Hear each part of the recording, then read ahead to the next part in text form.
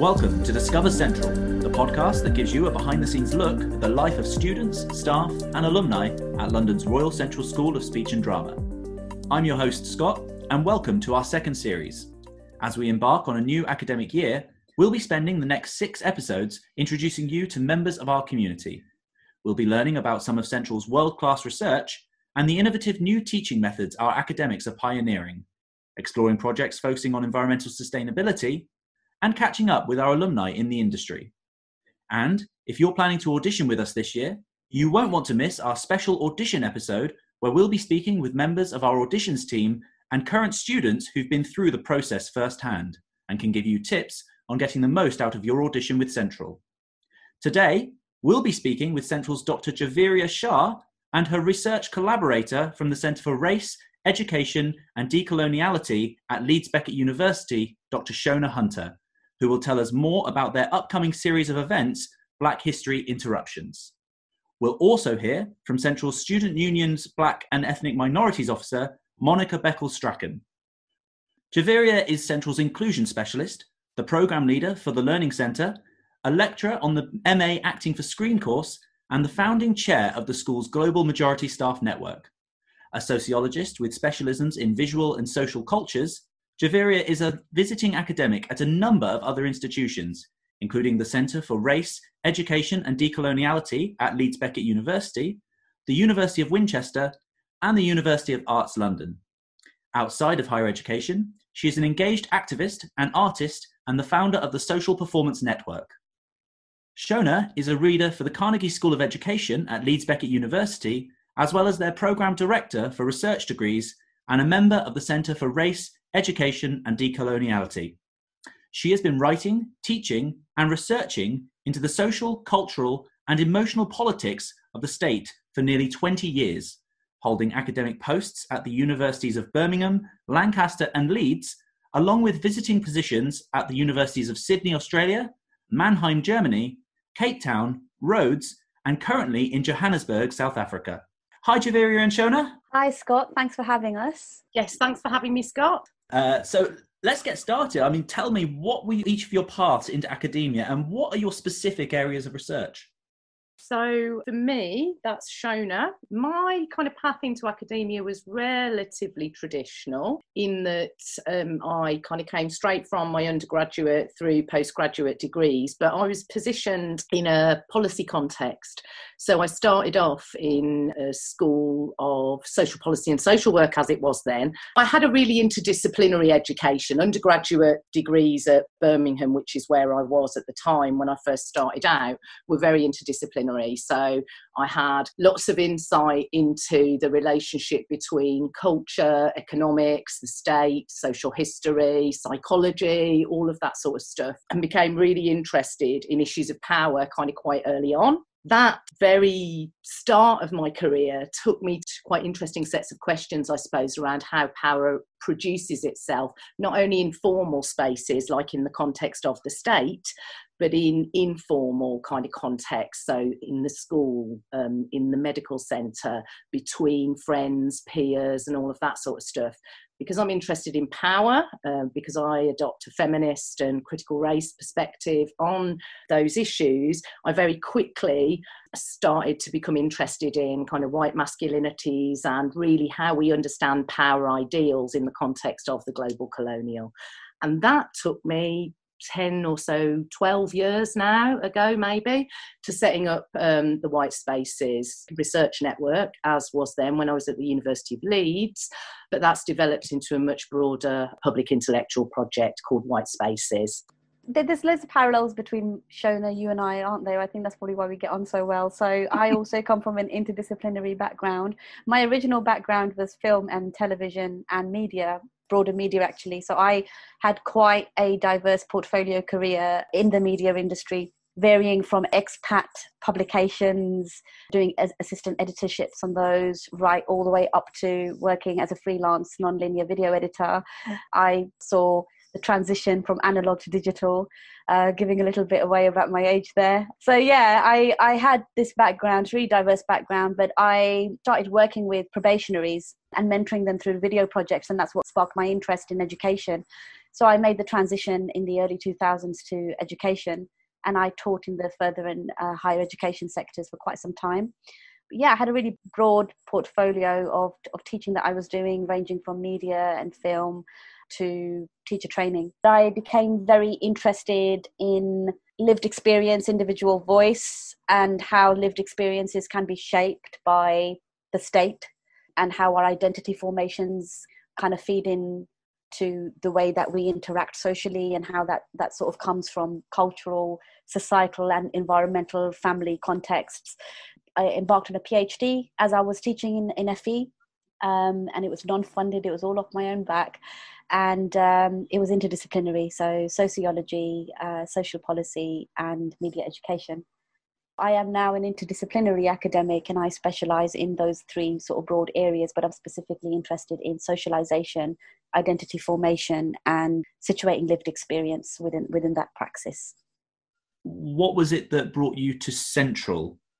So I actually came to Central off the back of the teacher training side to what I was doing. And I originally was pathway leader for the PGCE Media Studies at Central many years ago, around the sort of GOVE period of education policy making. And it was really interesting, actually, because I was finding that there were parallels between my PhD at the time and my own lived experiences. And it all just came together so interestingly. It just showed how quite often our lived experiences can come out of that sort of rhetorical way of looking at things. So that's how I ended up at Central. And then my work at Central just kept progressing and going into different directions in ways that were just complementary to all the different strands of experience that I'd accumulated in the education sector, and also the research that I was doing at the time. So I've been learning centre manager.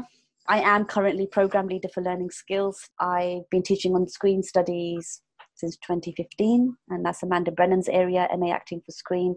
It's a wonderful course. If you guys are interested, by the way, I'm sorry to plug, but I have to plug. Please apply, it's great.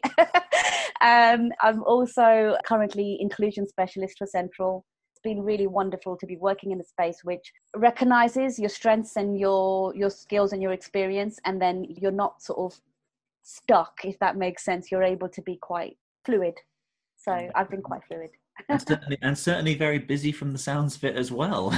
Yes, definitely. I mean, as you've just mentioned, you're involved in numerous different areas, from lecturing to the Learning Centre, and obviously your work as Central's inclusion specialist. Maybe tell us a little bit more about some of those roles and what they entail, and maybe the impact, I guess, that they can have. Sure. Well, I'll start with the inclusion role, because it's something that's very close to my research, to my heart, to my own lived experience as a melanated woman.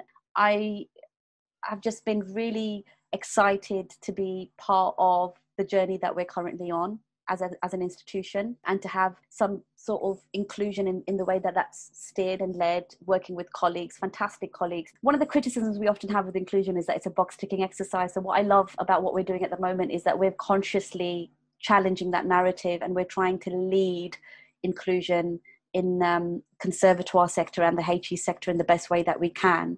That involves a lot of self-reflection, working together, having difficult conversations, and we are engaging with that. So I've been really excited about bringing in colleagues and friends and comrades from the anti-racist scholarly work that I do outside of Central into this narrative. And so we've had Dr. Muna Abdi recently, who's been delivering all of our mandatory training for staff and for students, which I've been really excited about. And yeah, so the inclusion side of it, it's quite composite, because we're trying to bring together all the different aspects of what we do as an institution towards a culture that fosters inclusion, but also fosters a genuine commitment to decolonizing and to working together.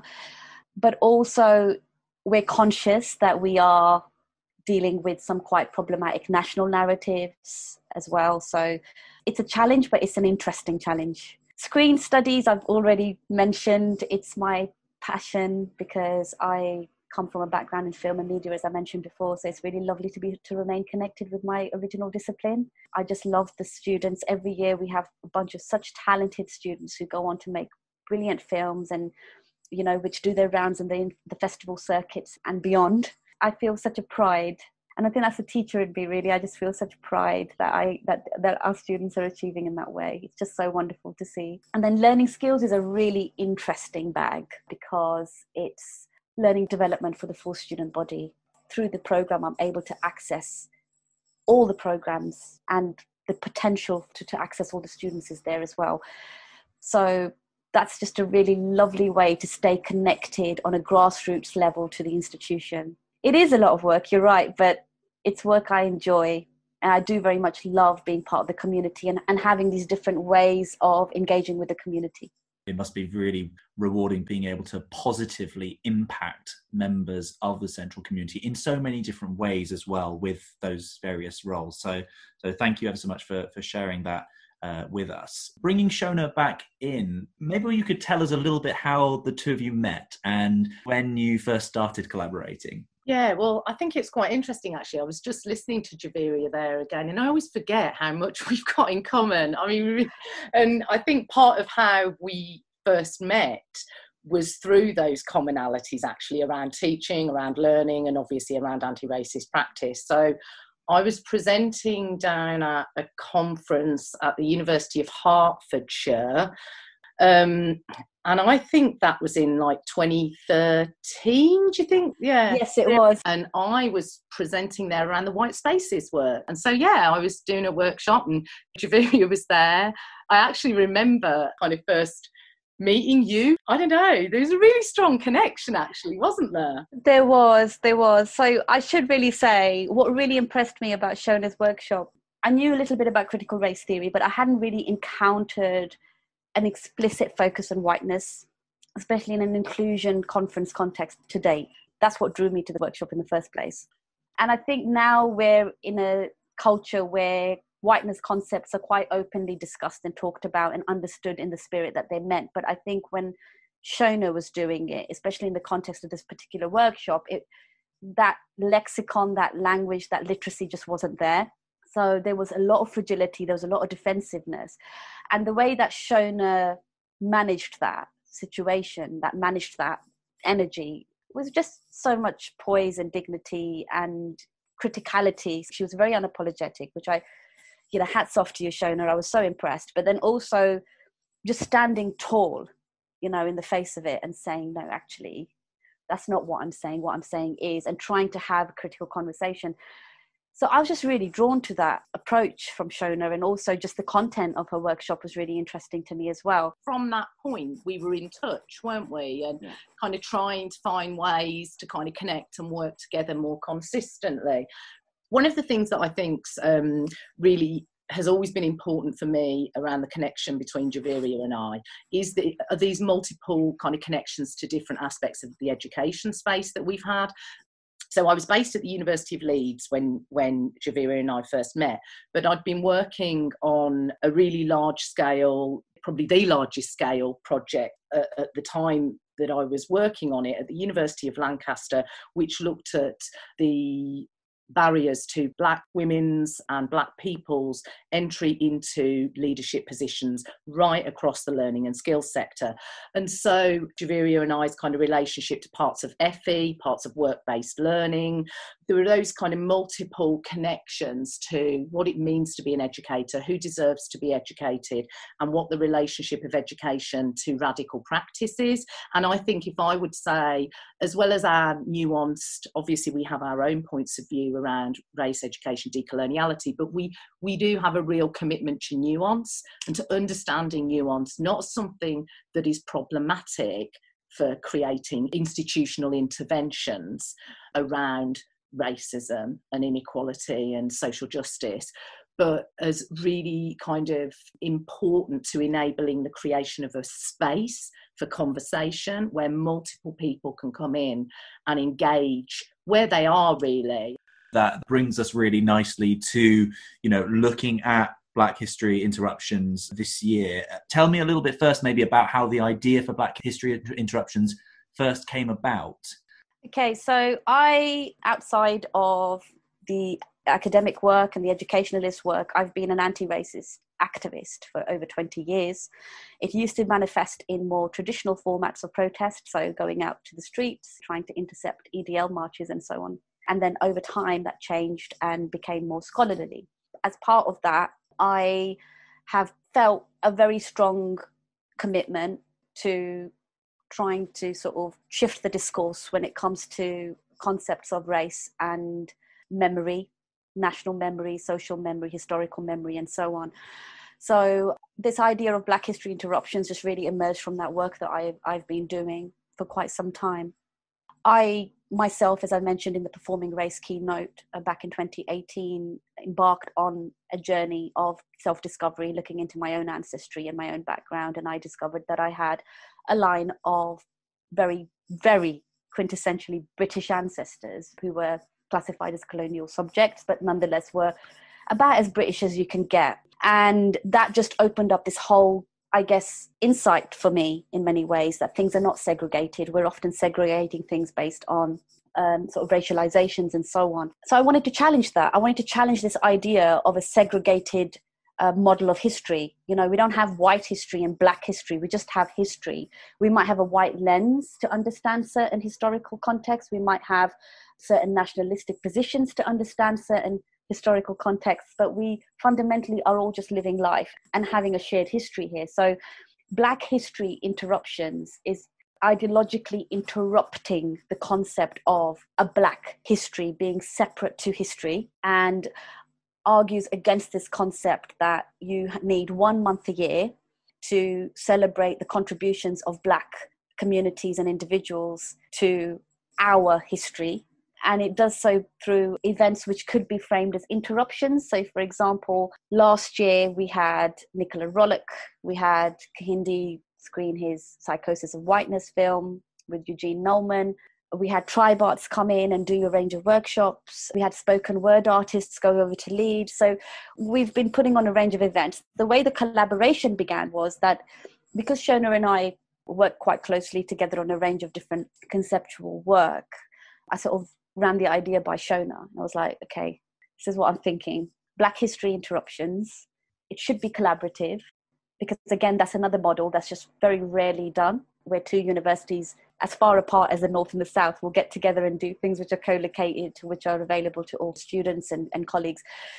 I said, let's articulate some of the stuff we talk about. Let's collaborate. So we did. We collaborated last year and we put on a co-located program and it worked really well. We loved what we were able to achieve from that and we wanted to carry on. So this year we're in our second year in Black History Interruptions. You mentioned a couple of the events that were held last year. What kind of events this year are on and I guess how can people attend those? So I'm really excited about the event running on Monday the 26th of October online, 6 p.m, which is the Leeds part of this year's programme. It brings Speak Woman Speak, which is a Leeds-based woman-led collective theatre production company, and it focuses on Soledad and Beto, which is an amazing piece of kind of performance theatre, which focuses on the histories of two women, one located in St Kitts as a one-woman slave revolt, and one based in Spain, in Franco Spain, so different time frames. But the importance of that piece really is about the way that these two women's histories are interconnected. So there are multiple sorts of interruptions in the way that we're thinking of interruptions in the context of Black History Interruptions in relation to thinking about who holds the agency in relation to history, who resists. So we learn a lot about individual women's agency and the relationship between these women's stories and their resistances. And then we get to talk to Leah Francis and Carmen Motorel, who are the two women who run that company. So it's going to be brilliant. I can't wait. Great. Collective watching, collective engagement. The central event as part of Black History Interruptions is going to be an African storytelling online workshop. I'm so excited about this particular workshop because it's been about a year in the organising and sort of materialising of it. So pre-COVID, the idea was it was going to be a face-to-face workshop, and we're going to have this facilitator come in a lot more for us as well. She's a griot. So for those of you that don't know, a griot is the oral history keeper of an African village. So it keeps all the oral histories and keeps those sort of going so that the ancestral knowledge is not lost. My apologies if I've not described that properly, paraphrasing a lot here, but that's the gist of it. And we've got a griot whose work I encountered when I was undertaking a diversifying leadership course, which was a higher education academy course. And I can't explain the feeling I had at the end of this workshop. It felt like a spiritual experience, if I'm honest. I felt energized. I felt at one with myself. It was a wonderful experience, and I wanted to share that with the Central and the Leeds community, actually. So we are currently on Eventbrite. It's bookable via Eventbrite, as is Shona's event. This event has currently sold out, but we are operating a waiting list. So if anybody's interested, please do join the waiting list. If you are signed on and you can't make it anymore, please do give your ticket up, because there are quite a few people wanting to participate. But yeah, no, I'm really excited because it's so much in the discipline and the ethos of this event, the idea of histories, who tells them, how they're told, who owns that, and to have that in the framework of an African storytelling workshop delivered by a griot, I think it's just very aptly capturing Black history interruptions. And you mentioned, Javeria, that people can sign up through Eventbrite, but is there a particular place they can get information about both events? Absolutely. They can go onto the Central Events page on our website, and they'll be able to access links to both events. Fantastic. So yeah, that's www.cssd.ac.uk. Fantastic. Well, it sounds like it's a brilliant program of events. Javeria and Shona, what's next for you both? What else are you working on currently? Okay, so we've always got a lot on, but in terms of immediate kind of writing projects, I'm co-editing with a colleague of mine, Christy van der Vesten Huizen, at Nelson Mandela University in South Africa, the first handbook of critical whiteness studies that's been published by Routledge in end of 2021, beginning of 2022. So Javeria is writing a chapter in that book for us, along with 35 other people from all over the world. So people can find out about that on the White Spaces website. So that's kind of part of that. And then I've got lots of different individual bits going on, lots of art stuff, some performance piece that Kathleen Halash from Goldsmith and I were supposed to be putting on up at Leeds prior to the COVID business as part of the Leeds International Festival Fringe. So lots of different things. And I suppose one of my speaking events that's coming up most soon is at Birkbeck, or not at Birkbeck, it's virtually, obviously, and it's for the Policy Ontologies series of events. People can find out about that at Birkbeck. That's on the 12th of November. So various bits and lots of other stuff, and me and Javeria have got loads of other things to do. Yep, totally seconding that. Loads of other things to do. I will continue working alongside my work at Central. I will continue working on the Social Performance Network's profile and the work that we're doing through that network. So there are quite a few events in the pipeline. Watch this space. We launched a podcast series called Off Script off the back of Social Performance Network, which I'm really delighted about. We've had a really strong first series, some wonderful guests, including Professor Mark Anthony Neal from Duke University and Nels Abbey, who wrote How to Think Like a White Man, so really excited about this podcast. So please do keep connecting with the Social Performance Network and the work that we're doing.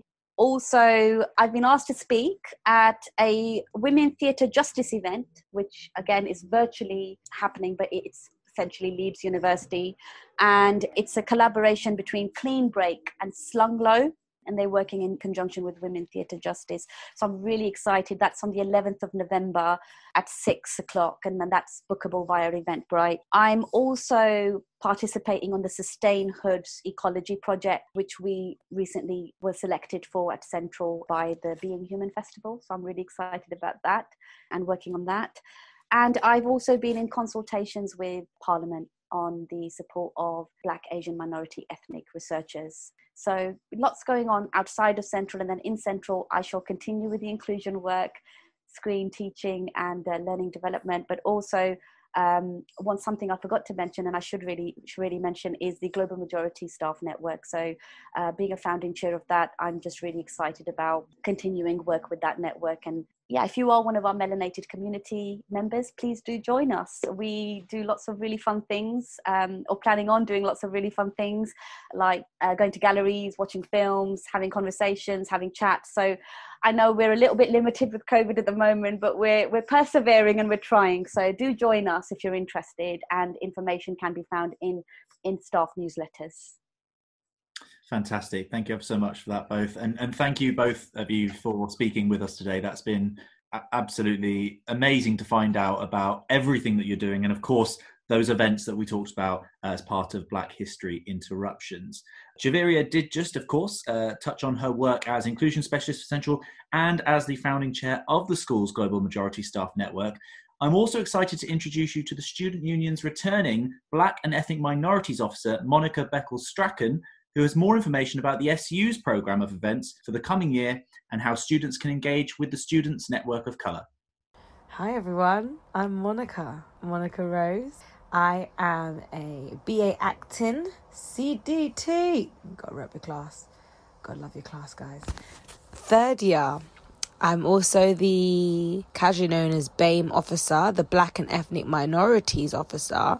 Sub-note, there have been talks into getting this name changed, as myself and others now feel that we are no longer the minority but the global majority. So yeah, watch this space.